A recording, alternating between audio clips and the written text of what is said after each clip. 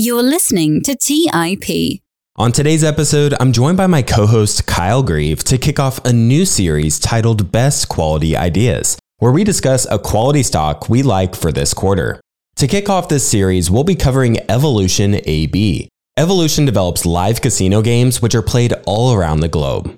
What I personally like about Evolution is that they're really capitalizing on this trend from land-based casinos to online casinos as more and more markets establish a regulatory framework.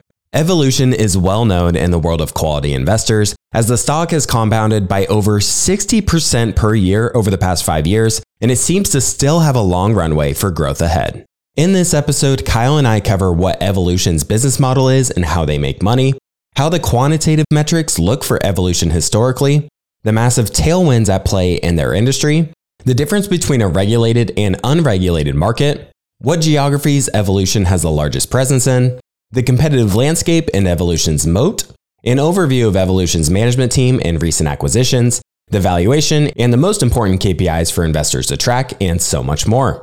Before we dive in, I've had many people reach out to me about the events TIP is hosting during the weekend of the Berkshire Hathaway meeting in Omaha. We'll be hosting live social events for members of our TIP Mastermind community, which is a paid group our most passionate audience members are a part of. And we're also hosting a more private, exclusive event known as the Berkshire Summit.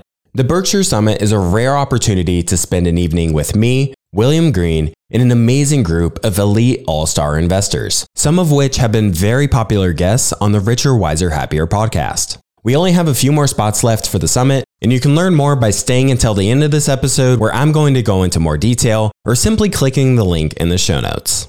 With that, I bring you today's episode with Kyle Grieve on Evolution AB.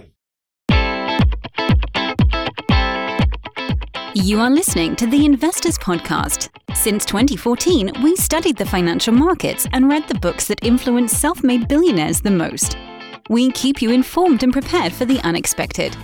Now for your hosts, Clay Finck and Kyle Grieve.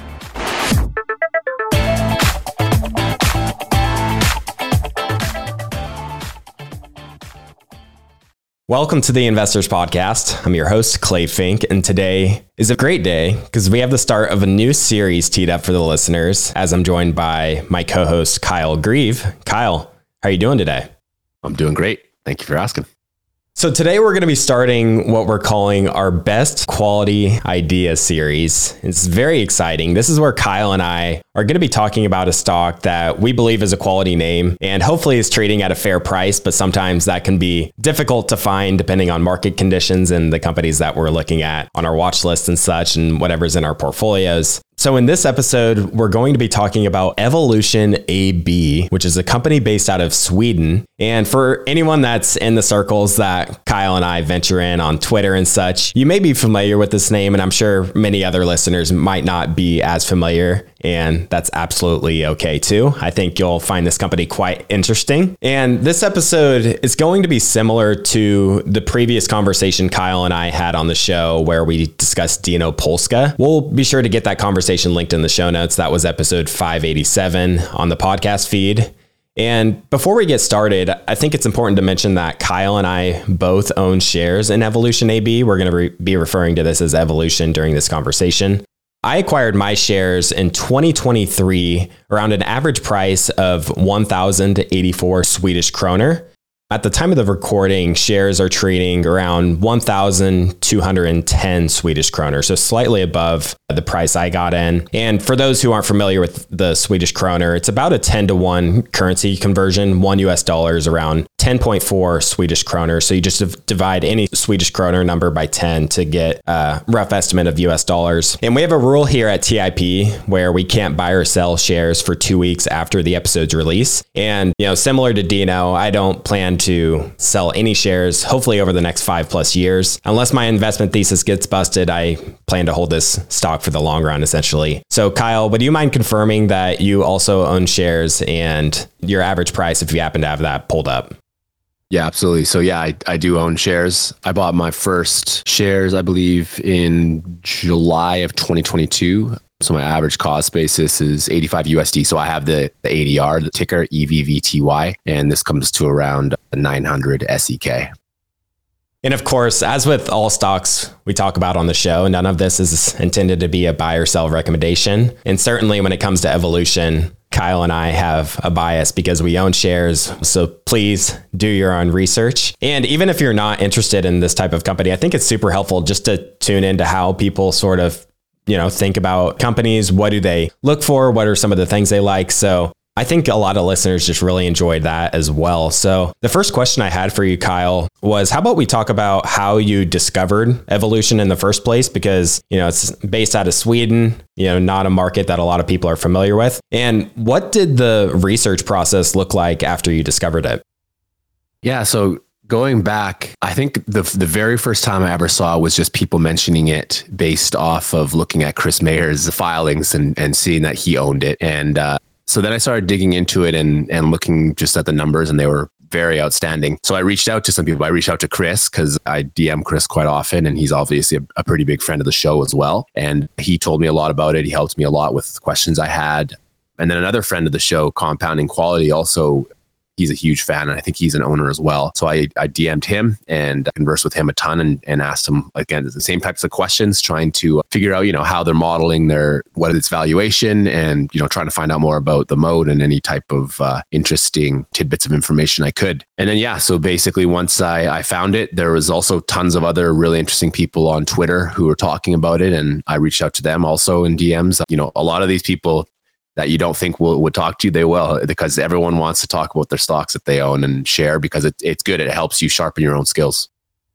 And then how about the research process from there? What were some of the key sort of resources to figuring out, the company's business model and really understand how Evolution fits into the big picture? A couple of the key resources that I liked. So I know in the US, I can't recall the exact name of it, but they publicize all of their gambling regulations, there's boards and stuff like that. And so you can get really, really detailed information, specific to states, specific to the whole country. So that was really helpful because I wrote a report for my Substack, which unfortunately doesn't exist anymore, about their a total available market in the US and in Asia, looking specifically. And you could get really good data for the US. I think they do it on a monthly basis. So especially New Jersey, they're really ahead of the game. You can see what's going on there, and it's growing at very high rates, all the time. So that's one really good resource. Another resource I use was just looking at other analysts. I mean, I generally like smaller businesses that have minimal analysts, but this is a business that is, it's the biggest one by far by market cap in my portfolio. So there are other analysts, and, there are some other analysts doing some actually pretty good work. So, you can use them to look at information about competitors, trying to find competitors, try to find out what competitors are doing, looking at the numbers and profit margins and the moats of competitors. So that's another really good resource for finding out more. And then, Evolution, and it seems like a lot of just Swedish companies in general have really good disclosure. So if you just look on their website, I mean, they have so much good information, and they do a really good job of telling you what the business does, how it runs. And we'll get into that later in more detail, so I won't go into that now, but it's really impressive. So if you want to know more information about the company, you can just head straight to the source and look at the company documentation. They have a lot of really good things there. Yeah, I think you make some really great points there where the company has really good disclosures, and there's also really good data that you find from other resources. I think one of the things that stands out to me with Evolution is, the New Jersey research sort of points to this market is a growing market. And I think you find that, especially with what you pointed out in the article you wrote up on their total addressable market, just this market is global and it is growing, and it's providing a lot of tailwinds for Evolution. So I think the next place to go here is, what the heck does Evolution do? Yeah, absolutely. So Evolution, when people think about casino stocks, Evolution doesn't really fit into that because it's not a traditional casino. They don't need to have these gigantic buildings that cost a lot of money and own all these, and deal with regulators. I mean, they do have to in their own way, but luckily they have all sorts of little shortcuts that make the business just a better model. So basically what they do is they create, operate, and run online casino games. So I like to think of it in a couple different ways. They have RNG, which is random number generator. So that's just like slots, basically. If you imagine yourself in a physical casino and there's just people putting a lever down or hitting a button on a screen, and then just a bunch of numbers generated on a screen, that's what RNG is. So, I personally don't find that part interesting, but a lot of people do. And they make a little bit of money from that, but it's definitely not their main segment. So online live is actually their main segment. And I like to think of it as kind of two segments. So one is online live, kind of like you would think of it in a normal casino. So like, roulette, blackjack, games like that, where you go, there's a dealer and, there's people standing around the table or sitting and having a good time or not having a good time. And then, so they basically have these giant studios where they'll basically record one dealer working with a whole bunch of people. And then they're a very innovative company. So one of their biggest innovations is now these game shows. So these game shows, their biggest, most popular one is called Crazy Time. And you have a game show host and there's a lot of stuff going on. Like, honestly, I've watched some of the videos and I would probably just need to play it to actually understand the rules of the game, but it looks like the people playing it are having a lot of fun and the hosts are always really, really well engaged. And so, so basically those are kind of their general, the way they operate. And so like I was talking about with these studios, so you can kind of think of a studio almost like a movie studio. I think that's probably where they came up with the idea. So in Europe, they have a whole bunch of these studios. And the thing that's interesting in Europe specifically is that they can have one studio.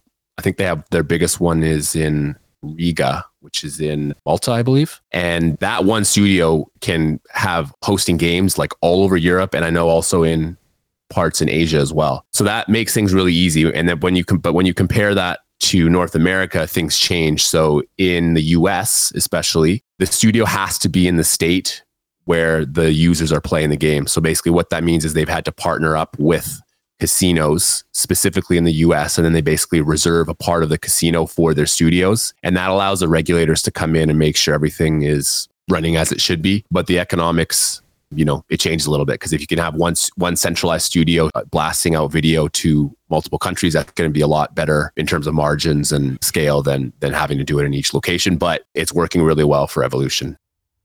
Yeah, the live casino is really, really important to understand with this business, where you're getting online and you're seeing a dealer. I always think of blackjack because it's a game I personally enjoy playing, but there's so many types of games. Over the years, they've developed so many games. I believe it was 2023, they developed over 100. And 5+ years ago, they were developing something like less than 20 or less than 10. So they've really scaled up the number of games they're releasing. That leads to users, joining one game and then finding another game. And there's a lot of intersection that goes in with this. And I think the major sort of theme to understand with this business is the shift from physical, in person, to digital.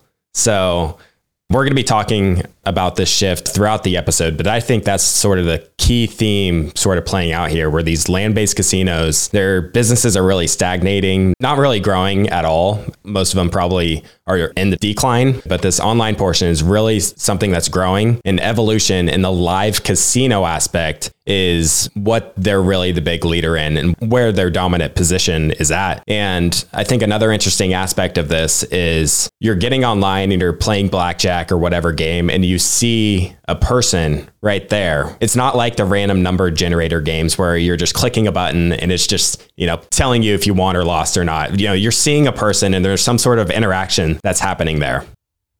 Absolutely. Yeah. And I think that there's a degree of trust when you have the actual dealer there. And that's like a big area of their game that they've tried to develop, is that degree of trust with their customers. And I know it's been hard because, things happen, right? Like I remember Todd Househelter talking, and we'll be talking about him talking about, balls falling off the table or, dropping a card on the ground. And they have all their own little standard operating procedures for dealing with this and making sure that, people aren't cheating or people aren't accusing them of cheating, and they are accused of them. I mean, any casino unfortunately gets that, but yeah, they're doing everything right in the eyes of regulators. And as with many digital new age economy businesses, the economics can be quite attractive, especially when there's strong moats at play. So talk about the economics of Evolution and how exactly they make money then. Essentially, you could think of it somehow that they're kind of a middleman. So obviously there's a casino operator. So a casino operator that a lot of people would probably know would be like AAA casinos or Poker Stars. So they'll have, let's say someone goes on and wants to play one of their game show games. So they'll go on, play a game, show game, they'll win or lose money, whatever. And then so basically the money that they lose to the house goes to the house, which would be in this case, let's say AAA casinos. And then AAA casinos basically would pay out, they basically have a variable fee and a fixed fee. So the variable fee will be a percentage of the gross gaming revenue, which is just GGR. And then they have a fixed fee, which is just based on, whatever the deal is that they have with Evolution. And Evolution also has some interesting things that they do. So they have games where it'll be branded as, Evolution's game or as one of their subsidiaries. But then they also offer the ability to have branding of the operator. So, it might be a game that's hosted by Evolution, but the dealers and the game boards they're playing all have 888 poker on it. So that's kind of an interesting little extra way for them to make money and make it so that it's branded specifically for whoever the operator is. So yeah, and that's basically it. So they just get a fixed fee and a percentage of the gross gaming revenue, and they just basically make sure that their games are all running in tip-top condition. And as long as that's happening, and as long as people are enjoying their games, and they can just keep on going. And then an additional thing that Clay actually already mentioned was how they have multiple games, right? So with some smaller operators might only have one or two games. So that's great. Maybe they have one or two games, but Evolution has this thing called one-stop shop, where essentially you can go and it integrates all sorts of different games into one application that the operator can then use and show to their players. So that it's really cool because it allows people to not only stay on their platform, but it also allows people to stay on Evolution's platform and get used to more and more of their games and try out different things. And yeah, so like you were also talking about with entertainment, I was talking to Data Aeson, and he actually said that he calls it uncertainty entertainment. And I really like that. And it is, right? Like you can think of Netflix is somewhat like that. I mean, it is certain in that you're just watching a movie, right? But, sports betting, that's definitely uncertainty, or, betting on horses and then cards and all sorts. There's all sorts of things. So yeah, it's a big market that they're trying to penetrate, but they're doing a really good job of it so far. You recently did a presentation with our mastermind community that discussed your portfolio, how your portfolio performed throughout 2023. And you talked about how you split your portfolio up into what you call stalwarts and then the nano or micro caps. Your portfolio had a return of 18.6% in 2023. So a pretty good year for you. And that's despite Evolution being your largest position. And it's been a choppy year for Evolution, but the business results have been quite good. I think you and I would agree on. And for your stalwarts in your portfolio, you seem to have, for most of them, you have some quantitative metrics that you want to hit, just things like return on invested capital, revenue and earnings growth, a long track record of being a successful business. But then for your nano caps or your micro caps, these tend to not screen well. And, they, from a quantitative perspective, they tend to look much different. They're sort of on the cusp of an inflection point. Maybe they're just becoming profitable, or they just became profitable. And these typically are misunderstood by the market. So it's sort of just a different way to invest, really, where you're looking for something that's undervalued and trying to take advantage of that. So how about you paint a picture of what you're seeing quantitatively for Evolution to help the listeners get a sense of the quality of this business?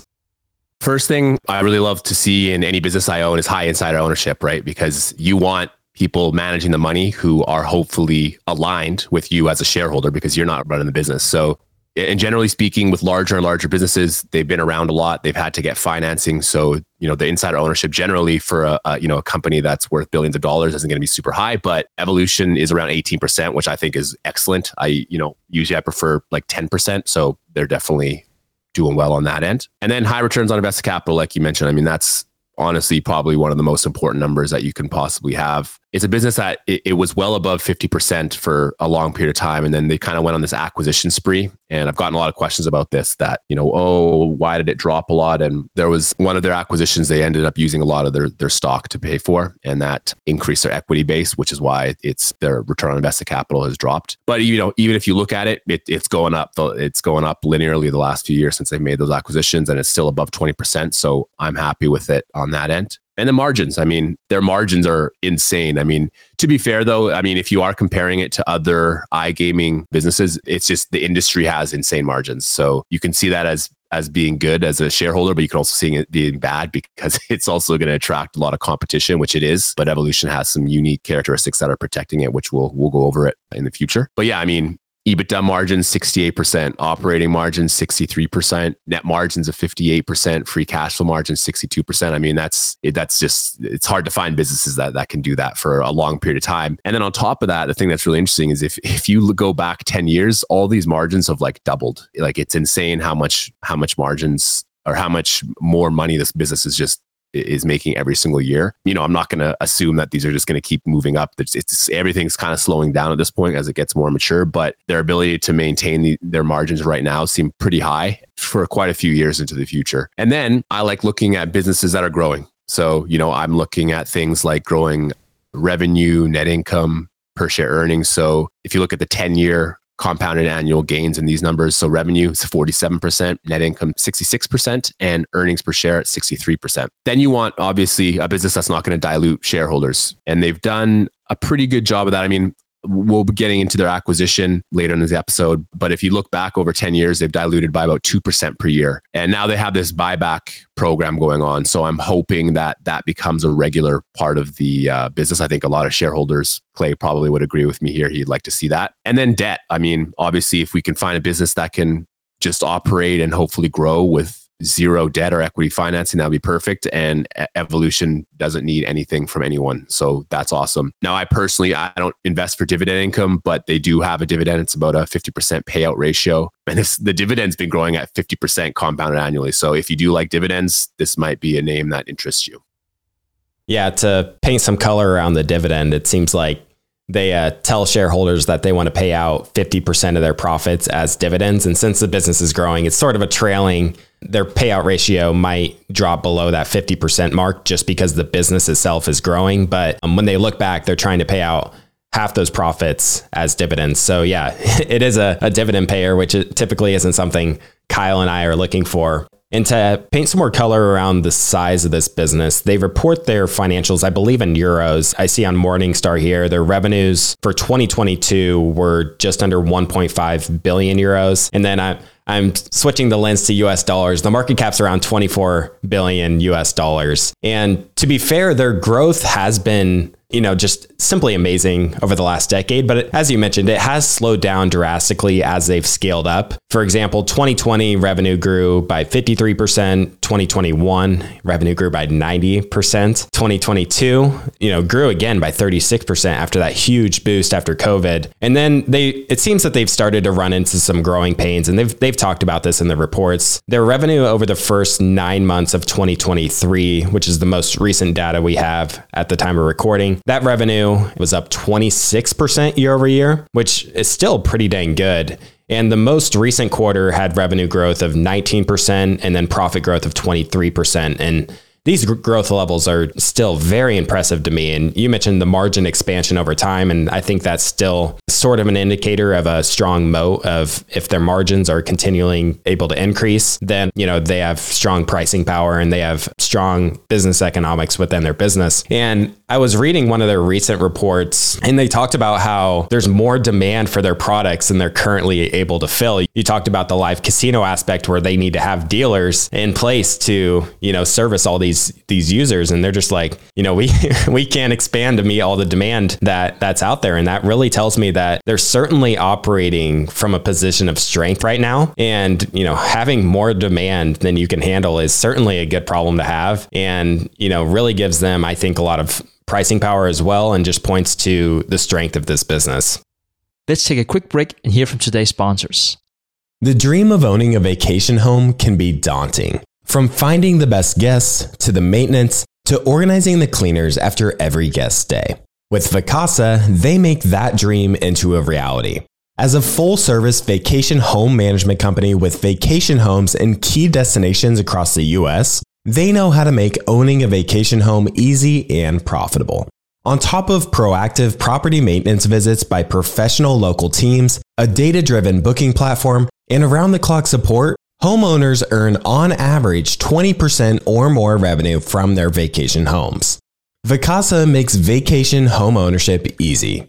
If you're looking to make more from your vacation home by doing less, partner with Vacasa at vacasa.com. That's vacasa.com to get started on your dream of owning a vacation home. Have you ever wondered if there's an AI tool like ChatGPT specifically built for the stock market? A tool that not only aids you in your research and analysis process, but also allows for dynamic discussions? Today, I want to share such a tool with you called Meka. Meka is an AI-powered stock research assistant now enhanced with real-time stock data. Meka does a lot of the heavy lifting of sifting through financial statements and company data and delivers it to you nearly instantaneously, and the best part is that it's 100% free. Try it out today and ask Meka questions like, what is the financial health of Microsoft? How much cash does Copart hold on its balance sheet? What is the return on invested capital of Adobe, or millions of other prompts? Check it out today for free at Meka.com. That's MEYKA.com. Today's episode is sponsored by Range Rover Sport. Range Rover Sport leads by example with their dynamic design that rises to the occasion. It's got powerful on-road performance and commanding all-terrain capabilities, coupled with signature Range Rover refinement. The third generation Range Rover Sport is the most desirable, advanced, and dynamically capable one yet, redefining sporting luxury. It's got advanced cabin technologies such as active noise cancellation and cabin air purification, offering next-level comfort and refinement. The purposeful cockpit-like driving position sets the tone for a focused interior that promotes exhilarating driver engagement. Award-winning Pivi Pro infotainment is at the heart of the experience and provides intuitive control of the vehicle systems.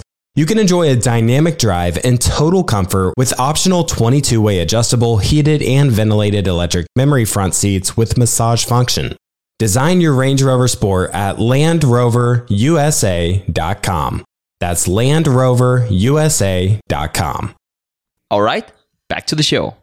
Yeah, I couldn't agree more. And you could make the argument that even this has been a bit of a management fumble in some areas that, why are they allowing this to happen? But I have a high degree of trust in management. They've done a really good job, especially organically inside of the business. And I think that's something that they'll be watching for. And I think, like you just mentioned with employees, one thing that's really important is to track how many full-time employees they have, because that's very important to the business. Because really, it's a pretty nice problem to have where it's like, oh, well, we can't hire enough people or open enough studios to meet the demand. So I think they'll get moving on that pretty quickly though. And they don't have a ton of, turnover that should be of concern at upper management. But when you go down to the dealer level, they're going to have a lot of turnover where people just sort of get burnt out dealing. And, that's certainly understandable. It's not a job that a lot of people are looking to have as a career, but there's a lot of younger people that can earn a decent income by doing something like this. So that's just something that's just sort of a growing pain for Evolution. Just how are they going to be able to hire all these dealers to run their tables? And I wanted to mention this research that was done by Alta Fox. You had mentioned this to me when you had done research on it. They had a report on Evolution, which I'll be sure to link in the show notes. And they list a number of tailwinds that have led to the growth of the live casino market. And I think a lot of it just made total sense that I just wanted to tie in here. Looking at Evolution's 2022 annual report, they cite a statistic that from 2018 through 2022, the live casino industry as a whole had grown by 21.5% per year. And then the land-based casino market had shrunk by 4.7% per year. Turning back to the Alta Fox research, the first tailwind they mentioned to why this growth has been so strong in the live casino space is lower latency internet and broadband. So as technology continues to get better and better related to the internet, then this creates a better user experience within these live casinos. And then this also relates to better camera technology, better streaming technology. There's that saying that software is eating the world. So as these products and services get better and better related to the internet, then businesses around that space are going to continue to benefit from that. And then another tailwind we're going to be talking about today is just the regulation of iGaming. And that's globally. More and more countries are adding more regulations and making it more of a place where businesses know, what the regulations are going to be, because there's sort of these gray area markets where businesses don't really know what direction the country's going to head in terms of regulation. So Evolution is really in talks with regulators all around the world. And that may be with countries that already have a framework in place, or it may be something like the US where only 5 states have approved live casino and more are looking to get into that. And then Europe is actually Evolution's most mature market. So Europe is a case where most countries have regulated markets and Evolution has an established position there, and they aren't growing as fast in Europe as they are in some of the other areas. As more countries put regulations in place, then this, I believe, is going to be a really strong positive trend for Evolution's business. And I'm not sure about the people you're connected with, Kyle, but so many people my age are really interested in sports betting.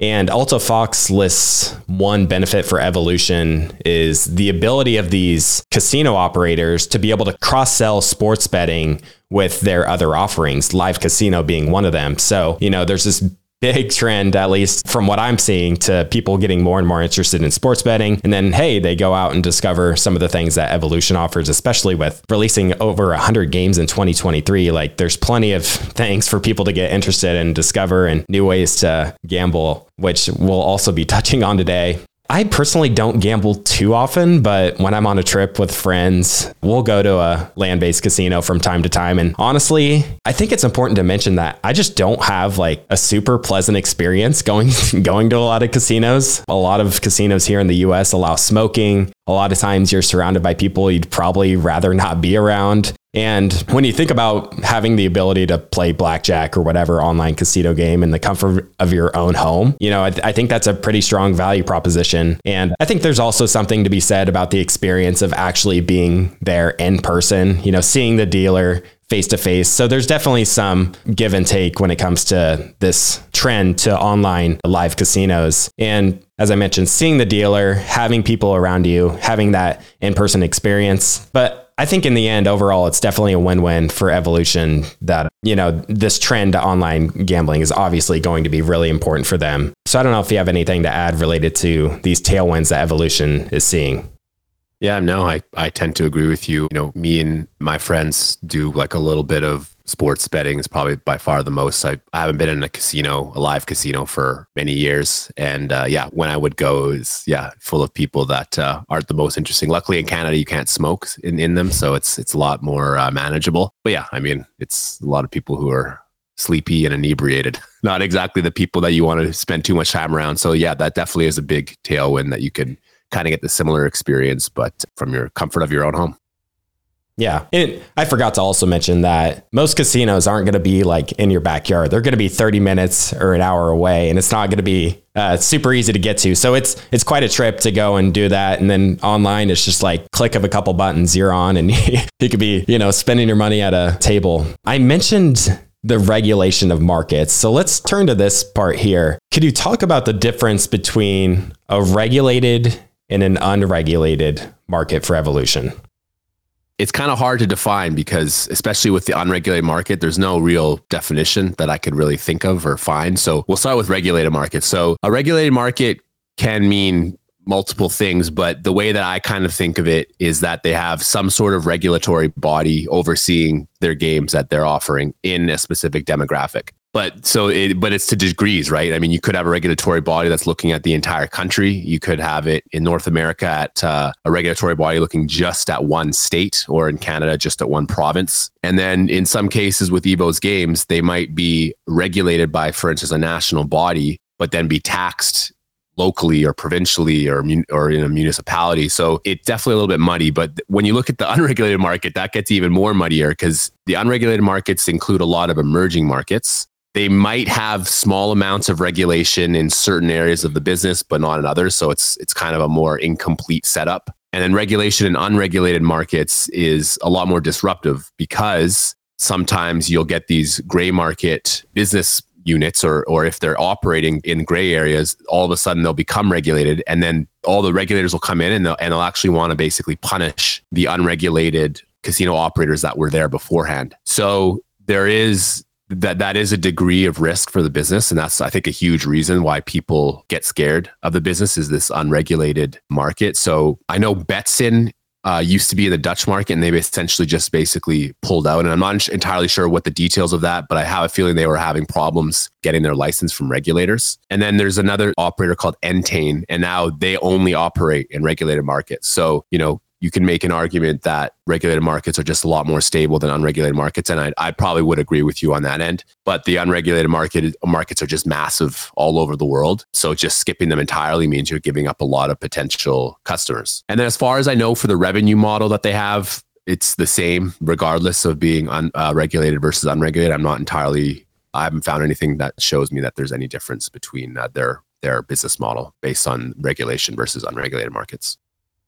Yeah, so I think a lot of people would say the reason Evolution looks like such an attractive investment opportunity is because you aren't taking into account all this unregulated revenue they're bringing in. So it seems like the market is sort of discounting this unregulated revenue with the potential of that potentially maybe going away in the future, or there's just this uncertainty of what that is going to be 5 years down the line. Do you have any comments on, how we should be viewing this unregulated revenue and maybe what that looks like from the big picture for Evolution?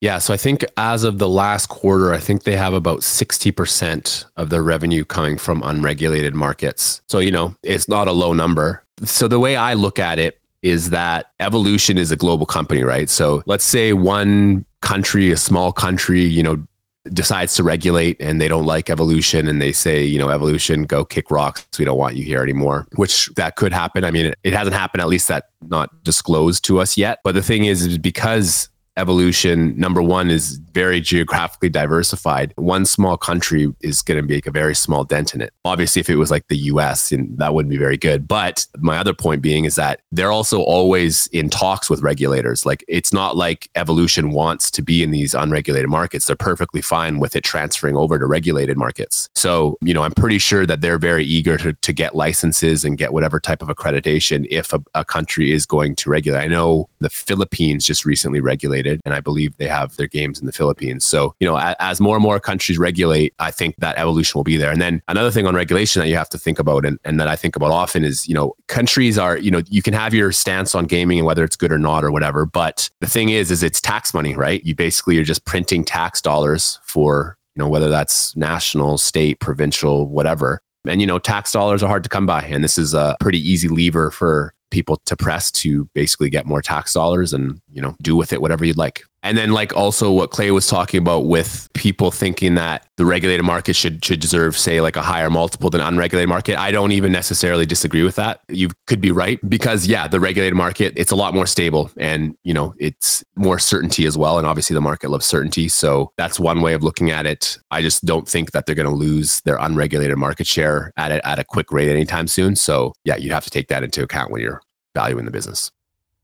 Yeah, it's funny you mentioned the tax aspect, just pointing to the incentives of these governments around the world. In Lincoln, here where I'm based, there was recently a casino that opened. It was the very first one that was opened in Nebraska that I'm aware of. And, many people were against this, but it just seems like this inevitability where governments need a way to, fund what they're doing and bring in this tax dollars. And, it just sort of feels like an inevitability in so many of these areas of the world. So how about we turn to the revenue breakdown for Evolution geographically? What continents do they have major footprints in, and where's some of their biggest growth coming from? Yeah. So just to start off with the geographic distribution. So Europe's around 38%. And I believe this is of last quarter. Europe is 38%. Asia is 38%. North America, 12%. Latin America is 7%. And others, 4%. So all the areas are growing. Right now, there is, like Clay mentioned a little bit earlier, with the slowdown in growth. North America, which was growing very, very fast, has kind of slowed down a little bit. So that's kind of been a bit of a drag. But Asia and Latin America right now for Evolution are the fastest growing markets. Latin America is going through a lot of regulations and legalization. And I think that's a huge market for Evolution in the future. And then, so if we look at growth drivers in the future, though, I mean, North America still is, I think, one of their biggest growth drivers. You could probably say Asia is their number one, but North America is huge. And the thing that's interesting about North America is that, there's a lot of disclosure. So you can figure out kind of, how many states there are and make your projections from there. But like Clay said, games are available right now in 5 US states. Obviously, there's a lot of states. And even if you can make the argument that it will never be legalized in in every state in the US, and that's perfectly fine. But, even if it gets to 50 to 75%, that's a large number of states and a lot of people that they can continue serving. So I think that they have a lot of ability to continue scaling up and a lot of ability to also get a lot of their unregulated revenue transferred to regulated revenue. And I do think that the North American market will be a pretty big contributor over the next few years as well. We talked about the very good economics of Evolution's business, and the growth of the market overall and the attractive economics is going to attract quite a lot of competition. So talk about the competitive landscape of the live casino market. Yeah, so live casino, it's interesting because if you look for direct comps, it's really hard to find. And the reason is that a lot of the businesses that are in iGaming are also in other things. Like, a lot of them have sports books. And unfortunately, as good as or as fun as sports books are for certain people, the economics just aren't as good. So essentially, if they have a live iGaming section, it gets dragged down by other sections in their business. And then, so as a pure play, it's pretty hard. So Playtech, they're good. They have 89% of their revenue from regulated markets. So that's very, very good. Entain also is another business which operates exclusively in regulated markets. And then Betson is another one that is focused on regulated markets, but I couldn't find a percentage that they disclose. And I have a feeling they're not taking on any more business onto unregulated markets. So you are kind of seeing some of these businesses move away from unregulated markets, which actually could be one of the reasons why Evolution's share of the unregulated market just keeps on increasing, because they're just, onboarding that on. And then in terms of RNG, which, they do have a section, pragmatic gaming, which is private. So it's really hard to find out much about them, but they're really good. So from what I was able to find, they have actually superior margins compared to Evolution. So I found that just from Ali Gundas, who's a really good account to follow on Twitter if you're not about Evolution. But yeah, and their RNG margins are really good. Like EBITDA margins, I think, are well into the 50s. So clearly Pragmatic is doing something right here. Clay and I also got the chance to speak with Sri Viswanathan, who's also a professional investor, and he owns the business as well. And he said that the RNG businesses that they have bought have helped with increasing the overall margins of the business. So that's kind of one interesting point about RNG. But generally speaking, it seems like the live casino is kind of the most attractive area. And luckily, that's where they're focusing the most. I'd like to also talk about Evolution's competitive advantage and moat. Currently, the most recent number I saw is that they have a 60% market share in the live casino industry. And I think one of the key things Evolution has done, as you just mentioned, is that they put a huge focus on this from the beginning. We mentioned the RNG, but live casino, it seems to be the core of what they do. And all these other companies kind of have live casino just as a part of their business. And they might not have near as many games as Evolution does. Their expertise around this might not be near as strong. And you mentioned the one-stop shop. It seems that so many of these casino providers just see Evolution as just kind of the obvious solution to, what they want to provide in terms of live casino. So talk to us about Evolution's competitive advantage then. Yeah, so I've thought a lot about it, and they definitely do have some competitive advantage. I mean, if you look at their numbers, of course they have competitive advantages. They wouldn't be putting up those types of margins if they didn't. But if you are just thinking about, could someone theoretically just build a casino game and offer it to someone else? Yes, they could, right? So in terms of barriers to entry, they have their own barriers to entry, but to me, it's more to do with the scale and the size of the business. That a small, if some one employee business wanted to come and try to compete, I mean, it would be very hard. And so I think a big reason of that is that Evolution has their fixed costs, and there's pretty much, there's no way that some small business is going to be able to keep their fixed costs as low as a percent of their overall revenue as Evolution would be able to.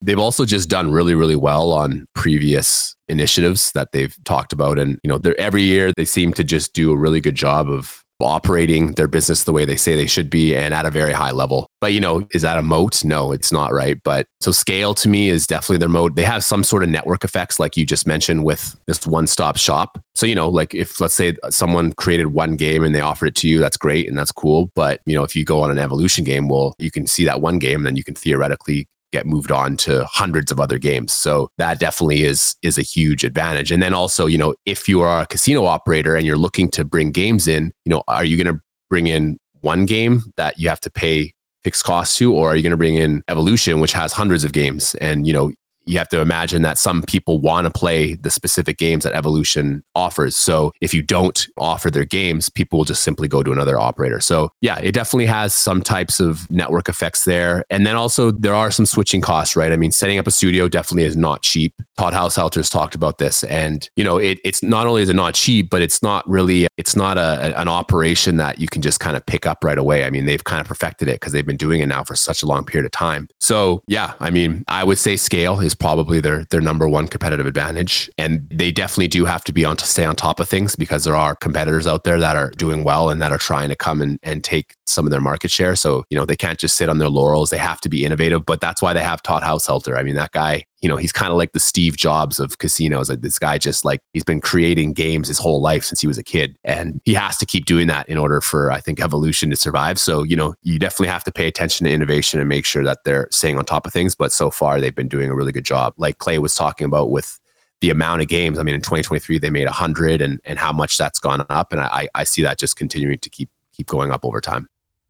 You mentioned innovation, and I was reminded that Evolution in the live casino space certainly seems to be the innovator, whereas you have all these other companies that see the success of what works within Evolution, and you'll see a lot of them just imitate a lot of the games. And one of the ways Evolution has sort of differentiated themselves is to create these branded games where they become known for these branded games, and you can't just copy and paste exactly. And I think that's a really strong indication where Evolution is really the leader in this space. And then others are just trying to keep up with what they're doing. And there's a few other points I wanted to mention here in regards to the competitive advantage. I think it's so easy to just think, you set up a camera, you set up a table, you grab a dealer, start dealing some cards and start setting up your business. But it really isn't that easy. I think Sri Viswanathan, you mentioned him, he had this quote that I loved where he said,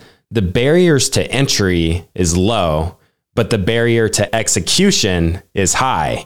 So you mentioned, all these things that can sort of happen with the table. A card flips over, you drop a card or whatever else. There's all these standards of practice that you need to have in place. You need to be working with regulators to make sure that you're doing things right.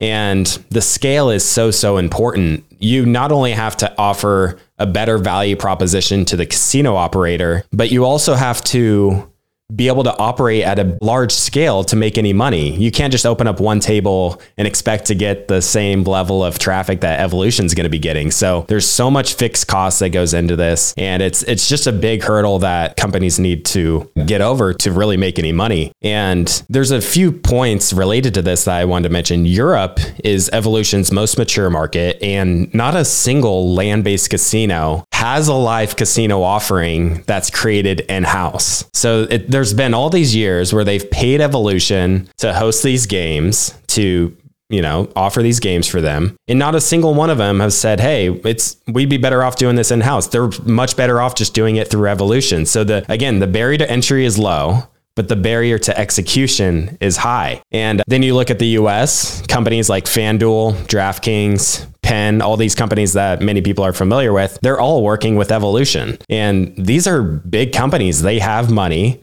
They could theoretically do live casino themselves, but they don't because the implementation is just so difficult. And then there's just a high level of fixed costs. There's the uncertainty of, having to compete now with Evolution, who's innovating 100 games a year. And if you're going to be in this business, you're really going to need to do it at scale. And yeah, it's just a tough space to be in. And it's just such an interesting dynamic where Evolution, they've been doing this, I believe, since 2006. And they've really been the leader in this space and really tough to compete with. Alrighty, let's turn to Evolution's management. What are some of the things you found that are important to highlight here on their management team? Yeah, so management I think is good. I like how they have the high insider ownership. Like I mentioned, they've done a good job executing. But obviously, like all management teams, they have their patches of hair that maybe they could improve upon. So a couple of things, like it would be nice if they gave a little more disclosure, for instance, in their geography and where revenue is coming from. However, you can make this argument that like you said, it's an incredibly highly competitive environment, and they probably don't want their competitors knowing all this information about them.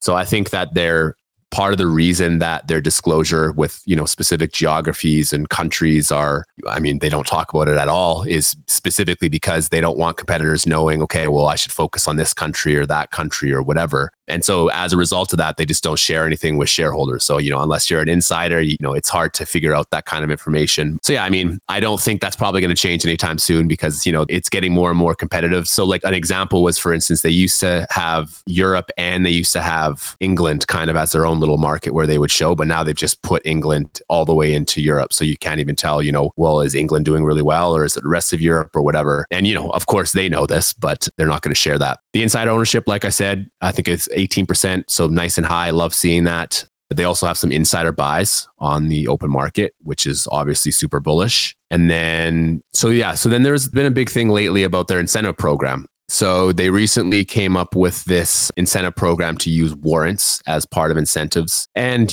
generally speaking, not super, I don't think any shareholder is super enthusiastic about getting diluted, but we also have to remember that Evolution is essentially a tech company. They have to innovate and build tech in order to compete. And in order to do that, they have to not only attract talent, but they have to keep it there. And, with the history of Evolution's shares, it's a valuable asset, right? So they know that. And now they're using that as part of their incentive structure for the board members. So, it's not my favorite, the way that they did it, but I'm hoping that it'll keep some of the talent that they have there because they do have a lot of talent and that matters. Then when we look at capital allocation, that's been kind of a point of contention in terms of some of the acquisitions they made over the past few years. I think we'll cover this a little more detail later on the episode. So when it comes to their segments, like Clay said, they've been mainly focused on live, and I agree with that. And that's kind of where their excellence really comes from. If they probably just never even bothered touching RNG, I'm sure they probably would have done very, very good. But, if you just look at how they've excelled. So in 2020, they had 700 tables. Now they have 1,300. So, that's growing at a very nice rate. And as we talked about earlier, they could probably increase that at high rates as well because they have more demand than they can keep up with.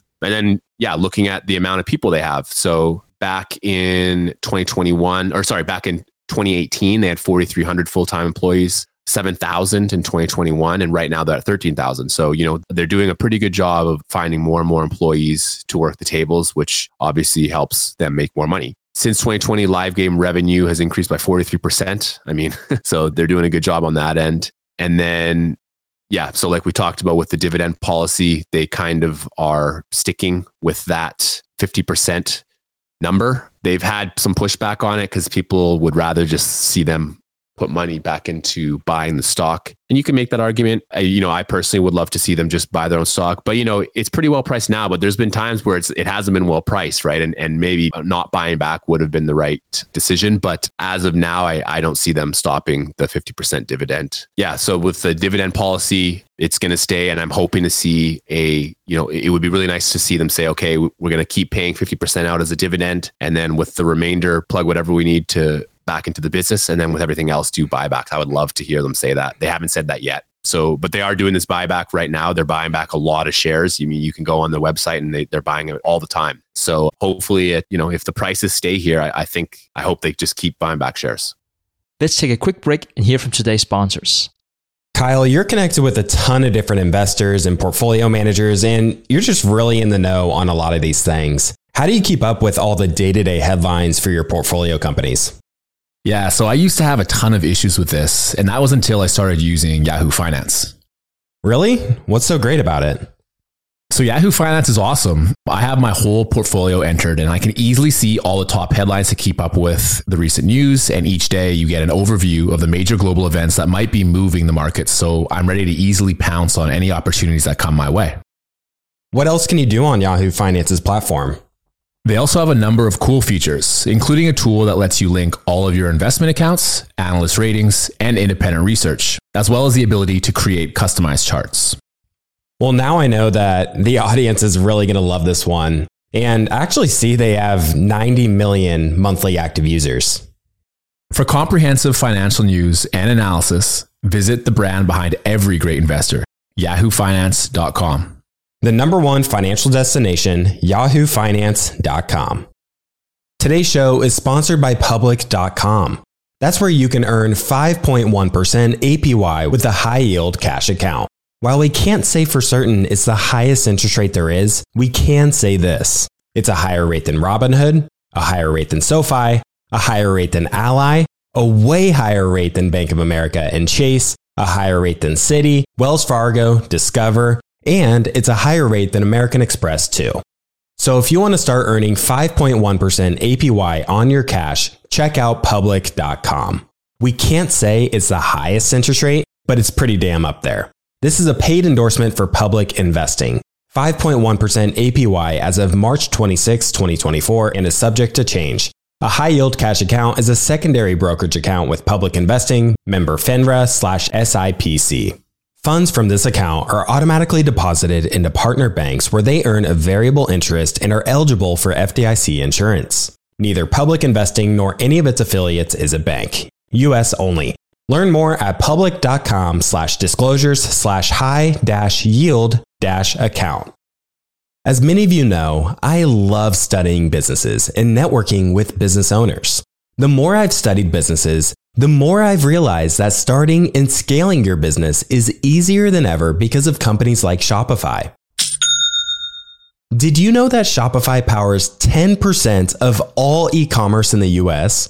Shopify is the global force behind Allbirds, Rothy's, and Brooklinen, and millions of other entrepreneurs of every size across 175 countries. Shopify is the global commerce platform that helps you sell at every stage of your business, from their all-in-one e-commerce platform to their in-person POS system. Wherever and whatever you're selling, Shopify's got you covered. Shopify even helps you turn browsers into buyers with the internet's best converting checkout, up to 36% better compared to other leading commerce platforms. What I personally love about Shopify is that it's the turnkey solution to kickstart and grow your business, and they are totally committed to giving you the necessary tools to succeed as a business owner. Plus, they have an award-winning customer support team there to help you every step of the way. Because businesses that grow with Shopify. Sign up for a $1 per month trial period at shopify.com/WSB. That's all lowercase. Go to shopify.com/WSB now to grow your business no matter what stage you're in. That's shopify.com/WSB. All right, back to the show. Yeah, the 50% dividend policy, it's something we as shareholders, you just have to sort of live with and just sort of expect going forward. And, hopefully they do transition to do more of those buybacks and they pull back the dividend a bit, especially with the share prices at these levels. But it sure seems like there's one investor who joined our community said it seems like there's a capital allocation epidemic in Europe where maybe don't make the best allocation decisions, especially when it comes to dividends. But sometimes as investors, we just take what we can get sometimes. And, no company's perfect. And, that's something that Evolution has got a lot of pushback in terms of the management. For the buyback, I believe it was 400 million euros they announced in November 2023. Certainly think that's a very good decision. And it was just before that, the CEO had a pretty big insider buy. It was 100 million Swedish kroner for an insider buy that he made. And I think that's also a very good sign. His insider purchases seem to have been pretty timely because he also purchased shares in late 2022 at an even lower price. So that was a very opportunistic buy for him. And, he sees where this business is heading and he understands capital allocation pretty well, even though the board seems to want this dividend policy and such. And I think it's worth highlighting the Todd Haushalter, who we mentioned earlier. He's the chief product officer. He has a very important role with Evolution because he's in charge of developing the new games and ensuring that Evolution has the best of the best when it comes to live casino games. And it's probably worth keeping an eye on him, keeping an eye on, the number of new games they're developing and how those are playing out. And just seeing how that changes over time. And he does various presentations and he's fun to tune into. He had a recent presentation that he asked the audience essentially, what is the largest gambling company in the world? And, many people are going to be thinking, Evolution or some huge casino in Las Vegas. But he put Coinbase on the screen. And I just thought that was so funny. Coinbase has I just looked it up. They have a market cap of 29 billion, Evolution's at 24 billion. But I believe at the time of the presentation, Coinbase's market cap was much higher. And his main point was that younger people, they really treat money that goes into something like Coinbase or something like Robinhood. They really treat this money as if they're investing, but in reality, they're actually gambling because they're just making these terrible bets on meme stocks or various altcoins or whatever else and end up losing most of their money over time. Simply put, in my humble opinion, they don't really know what they're doing in terms of what they're buying and understanding the fundamentals. So it's really not feasible to think that Coinbase is going to be eating 100% of the gambling market. But it's interesting to think about how it reminds me of Netflix, where the Netflix CEO, he mentioned that Netflix's biggest competitor isn't Disney Plus or any of these other companies. Their biggest competitor is sleep. And that's sort of what it reminds me of for evolution, where, the currency of today is your attention and obviously where you're spending your dollars. And it's why a company like Meta is just so valuable, because they have so much of people's attention. And then obviously that gets advertisers. So I think that's the case for evolution, where they need people to generally want to spend time gambling within these types of games that they provide. And it's a dynamic market. People's needs and wants change gradually over time. And that's why they're innovating. They're continually making their games better, making these experience better. And Todd Haushalter is definitely super, super passionate about this stuff. You called him the Steve Jobs of this space, and which is quite funny. He definitely has a lot of passion for what he does. And yeah, I think they'll continue to do well in terms of this, but definitely a risk that, people are going to continue gambling, whether it be through Coinbase or whatever else. And hopefully evolution stays on the forefront of that. Yeah, I really like that comparison he made. And yeah, there's all sorts of ways to get people's attention now. And, gambling is just one of them. But like you said, gambling can take many forms. When people are on Robinhood and Coinbase, I don't think they think they're gambling. But like Todd Haushalter says, you can make the argument that they are. To the point on capital allocation, Evolution's made a few big acquisitions where they issued shares to purchase some of these RNG companies. And the market's sort of treating this as pretty bad purchases. One, because they issued shares to do it. And these RNG games maybe haven't performed quite as well after the acquisition. Plus, you factor in the price they paid for them. But I think investors who own the stock make the case that there's some synergies at play where these RNG companies overall have made Evolution a better business. Even if you look at the individual business units, maybe they're not doing quite as well as we'd hoped. So what are your thoughts on some of the acquisitions they've made in recent years? They've spent a couple $2 billion, whether that's either through cash or shares on NetEnt, No Limit City, and Red Tiger. None of them have turned out particularly well. They also bought them during, I think it was in 2020 and 2021 when markets were pretty euphoric. And so they probably overpaid for all of them. They're all growing. RNG section, when you look at it, it's only growing in kind of the mid-single digits, which isn't great. I don't think that's what they saw when they bought it. So like, for instance, NetEnt was purchased for 2.1 billion euros, and I believe it was all purely shares. So I went back and looked at the price, it's about 12.4 times revenues and 26 times EBITDA, which, for a high quality business doesn't sound horrible, but you would also assume that there'd be a good amount of growth embedded in that as well. So yeah, if you compare it to Evo's numbers at the time, it was actually trading at a discount. So maybe they felt like because it was trading at a discount, it made more sense to just use shares. But NetEnt, it turned out to not be growing anywhere close to the rate Evo and its live gaming section was growing. So it's hard not to say that they didn't overpay a lot for that acquisition. And so, yeah, they made that acquisition in June of 2020 and the market was heating up at that point in time. So, if they maybe waited a little bit or if they bought it a little bit earlier at a bigger discount, then maybe it would have worked out better for them. Who knows? It's pretty hard to say. But yeah, in terms of their M&A work,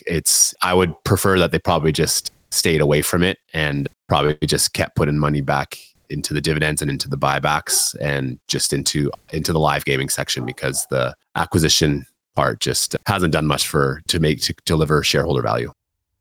Yeah, that's a good point, that we should probably continue to monitor what they're doing in terms of capital allocation, especially in terms of these acquisitions and the prices they're paying for them. I think they're mindful of this. I know they're talking with investors and probably learning quite a bit in terms of they've received a ton of pushback in terms of the dividends. And I'm sure they seem to be quite receptive to some of these feedback from shareholders overall. Sri Viswanathan, he just released his 2023 letter, and he mentioned that him and a group of investors met with the CEO in New York, and he shared some insights in that letter that I'll be sure to link in the show notes as well for those that are interested in some of the things he picked up just from studying the business over the past year or so. So we can't talk about any business here on the show or do a deep dive without talking about valuation. So their recent growth has slowed, which makes it a bit difficult to project where this business will be years into the future. So how do you estimate their future growth and intrinsic value? Yeah. So with Evolution, I like to use just the simplest possible ways for evaluating the business. So I just like looking at their earnings per share, which has been growing at a very high rate, and then kind of just projecting that out for a few years, putting a terminal multiple on it, and then discounting it back to present value. So, if you look at their EPS, the last decade is growing at 63%. No chance that that's sustainable into the future. But we can kind of look at what they've done recently. So I think just looking at how revenue's grown and how margins have been increasing, I think kind of like a mid to high 20% for EPS seems reasonable to me.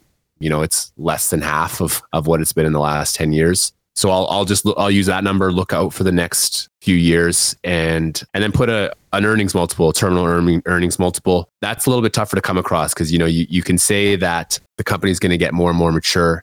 So what kind of earnings multiple does it deserve? Is it going to be just kind of your standard 15 to 20 of a kind of an average business? I don't know. I guess you could make that argument, but I do think it's definitely not an average business. I think it's a above average business. So I think it deserves a little bit of a premium. It's a business that's traded at very high valuation levels in the past, but realistically something in the mid early 20s, I guess sounds good. So if you use those numbers and plug them in, you get about a 25% compound annual growth from here. If you want to say that it needs a lower exit multiple, so I used 23 here, you could make that argument, and you're probably still going to get pretty good growth because it is growing its earnings at a pretty high rate. But yeah, I mean, over time, they're also going to hopefully get more and more regulated market share. So that'll make their earnings, I think, a little bit more valuable. And you could justify putting a higher valuation on that as they get more and more regulated revenue, which I think they will over time. So that's kind of how I look at valuing the business. I just, look at what I think EPS will be in the next few years and just discount it to present value. And then also they do have those buybacks. So if they do the buybacks really well, that's only going to increase the earnings per share. Yeah, Kyle, you and I, we think about, discuss the idea of finding a multi-bagger investment amongst our community, amongst the discussions we have. And really the holy grail of finding a multi-bagger, I think, is you want a small company that dominates its market. It has a lot of potential for future growth. And the trick is finding that sort of situation at a fair price. And I really think you have a really unique situation here with Evolution in terms of their moat, the size of their market. If Evolution were to lack in any of these areas, it'd be where they're at in their growth journey. They've been doing this for over 15 years. So we're 15 years into the story, but it sure seems like there's still substantial room to run over the next decade. And I'm reminded of something Monish Pabrai has talked about, where ideally you're in a situation where there's low risk, but there's high uncertainty. And when I look at Evolution, I see you got these growing pains and hiring issues and, this turnover at the lower levels of the business. You have the unregulated markets and these gray areas. You have competitors, leaving the market. What's going to happen to that over the next 5 years or so? You have these acquisitions where it seems like they've overpaid. You have competition coming in and wanting to eat Evolution's lunch. But despite all that, you see revenues tick up year after year. You see earnings tick up year after year. And, it's like you have to figure out what's signal and what's noise and what's your holding period with this. If you buy in and you need to sell your shares in 3 or 6 months, maybe you'll lose money. That's just the way the stock market is with any company. And I think if for you and I, Kyle, we plan on holding on to it for, at least a few years, unless our thesis of what we've talked about today is busted. But it sure seems like, 5 years from now, it sure seems like revenue and earnings are going to be quite a bit higher than they are today. And at the end of the day, that's pretty likely going to lead to pretty good stock returns for us as investors. Yep, that's exactly how I see it. I really like your point too about low risk, high uncertainty. I think you're completely correct that it definitely fits that into that mold. But yeah, like you said, I mean, and like, Buffett and Munger always say, you just want to buy businesses that are going to have a lot more profits in a few years' time. And I feel there's a very, very good chance that Evolution does that. I think it was Chuck Ockery who said that you want to find the 2 or 3 KPIs that are going to make all the difference within a business or within an investment. So tracking those KPIs over time and ensure that they're heading in the right direction and point to the fact that your original investment thesis is intact. What are some of the most important KPIs you would track for this company? Yeah, so I completely agree. Every business has their KPIs that are important, and it's your job to figure out what they are. So a couple that I really like to track on pretty much a quarterly basis are employee count, which we went over. You kind of want to see that going up and not down, and they've done a really good job on that end. How many tables they have? So like I mentioned, they're at 1,300. Obviously, would love to see that keep going up, because if the more tables they have, that probably means that they're serving more customers, and that means they're making more money. EBITDA margins, very important for them. They've expanded their EBITDA margins at really high rates. You can put in any margin you really want here. They're all going up, but their signaling of EBITDA margins going up definitely shows that they have competitive advantages. So you want to make sure that that's, hopefully it keeps going up. I mean, it's not going to go up forever, of course, but you definitely would just want to make sure that it's not coming down. That's really important.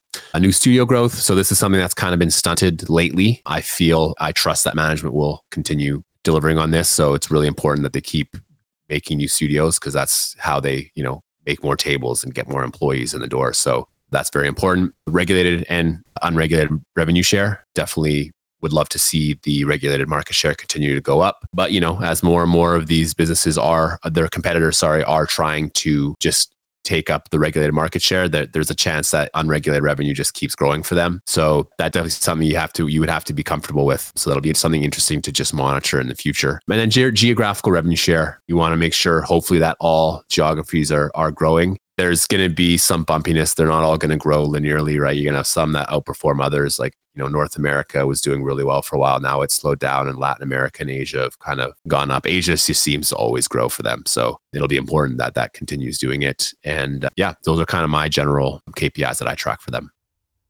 It's funny. I can't count the number of times I've seen on like Twitter or whatnot where someone sees Evolution, they look up the company, they see it's in the gambling space, and they're like, the numbers look great for this company, but it's a gambling company or it's iGaming, and that's just not a market I want to get into. And it reminds me of the case of Meta. There's been a time or two here on the show where I've talked about Meta. I shared Aswath Damodaran's doomsday analysis. That was in late 2022. That was near the bottom of Meta. I believe the shares today are north of 350. And at that time, the shares were like $90 or $100. So you're up well over 3x on that. But I never bought shares. Like his analysis totally made sense to me, and it seemed ridiculously underpriced. But I think you could say the same with other companies that never did rebound. So there's some selection bias or survivorship bias here at play. But in talking about Meta, why did I not buy shares?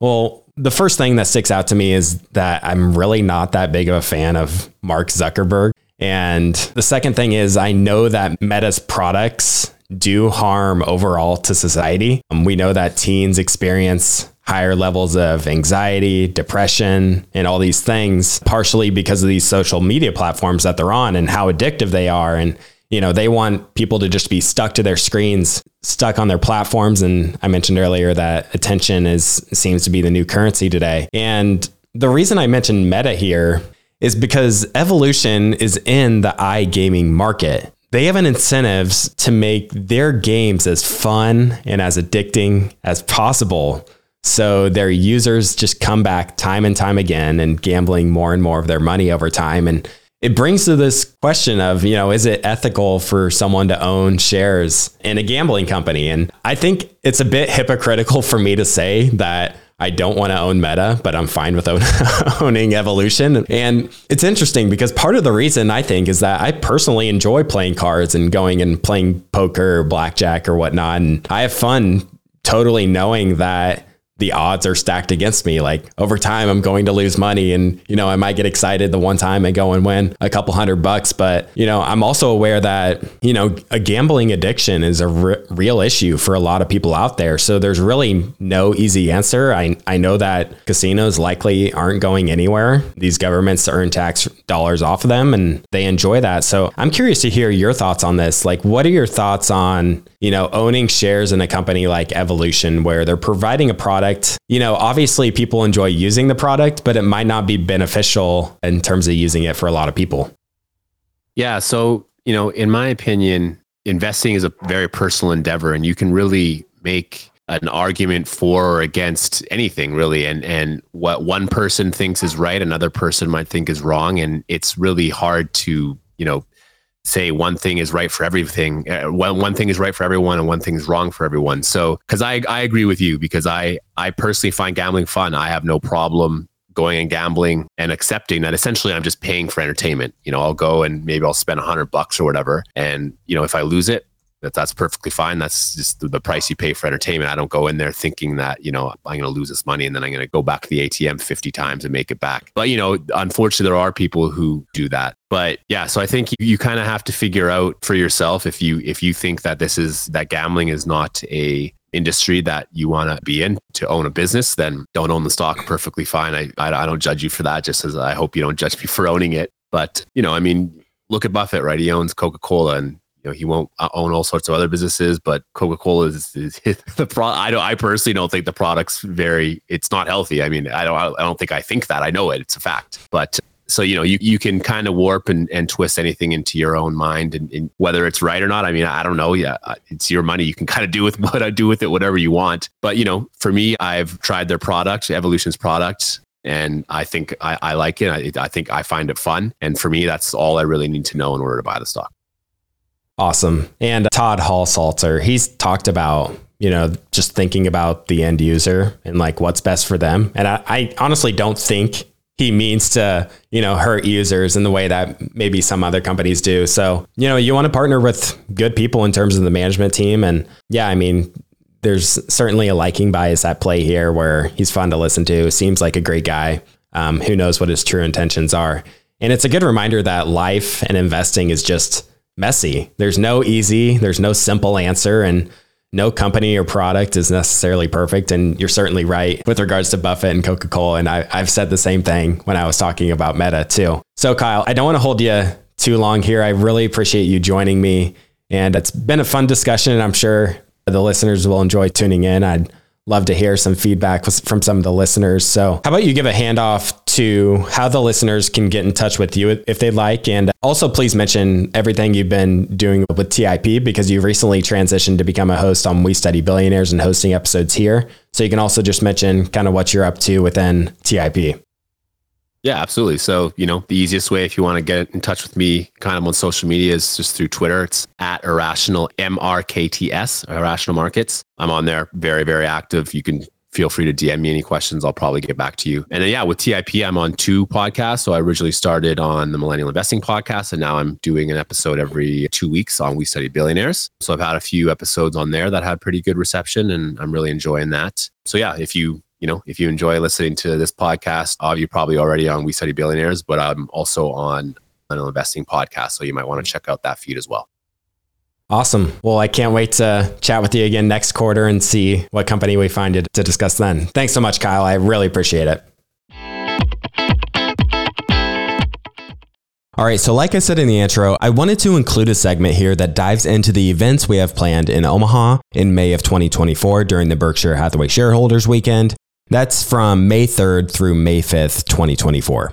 First, I'm going to outline what's happening with our TIP Mastermind community. And next, I'll touch on the Berkshire Summit, which is a much more exclusive event. So for the TIP Mastermind community, we have 2 social events planned, one for Friday and then one for Saturday night.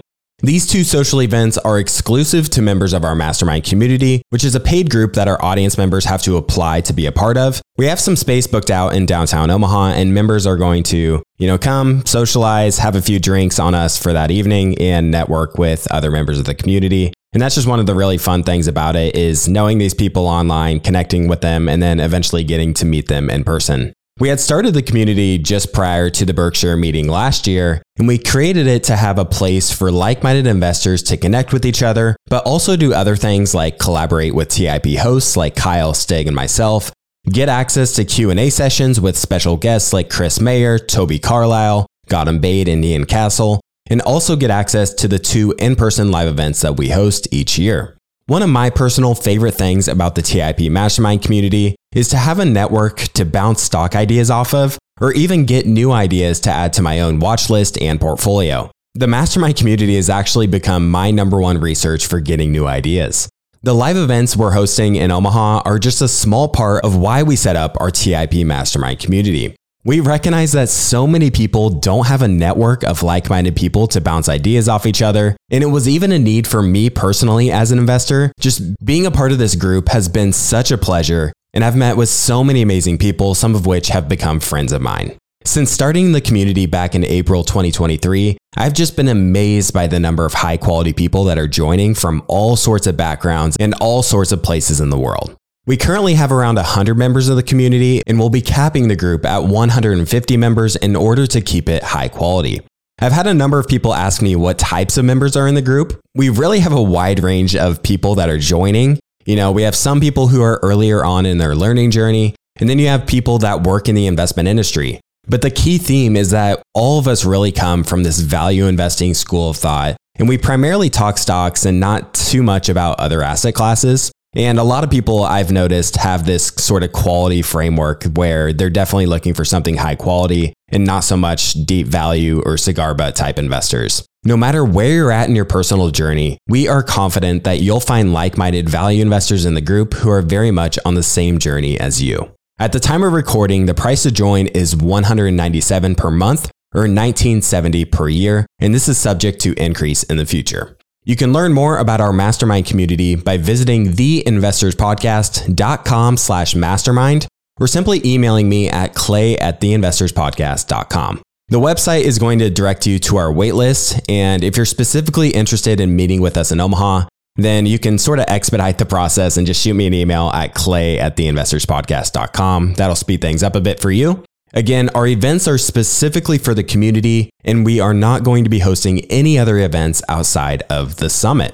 So turning to the Berkshire Summit here, this is a much more private, smaller, and more exclusive event for those who really want to make the most of their time in Omaha. We're hosting 2 very special dinners on Friday and Saturday evening, and a number of very special guests are going to be joining us, some of which have been the more popular guests on the Richer, Wiser, Happier podcast. We'll also have a social hour after each dinner for whoever would like to stick around for those evenings. And I'm going to be organizing this event and really just helping attendees have a really great experience during their time here in Omaha. And this is actually going to be my 5th time attending the Berkshire meeting. So I definitely have a feel for sort of what's happening in Omaha. I used to live there, and I've been to many of these events a number of times. We'll be sure to have great seats saved for you at the meeting. Make sure it's easy to get around Omaha and get to our dinners. And make sure you're in the know on what's happening with other events. I personally think both social events we're hosting will prove to be fantastic networking opportunities with very high quality people. To learn more about the summit, you can visit theinvestorspodcast.com/Berkshire Summit, or simply click the link in the show notes, or even email me at clay@theinvestorspodcast.com. With that, thanks for tuning in to today's episode, and I look forward to meeting you in Omaha. Thank you for listening to TIP. Make sure to subscribe to Millennial Investing by the Investors Podcast Network and learn how to achieve financial independence. To access our show notes, transcripts, or courses, go to theinvestorspodcast.com. This show is for entertainment purposes only. Before making any decision, consult a professional. This show is copyrighted by the Investors Podcast Network. Written permission must be granted before syndication or rebroadcasting.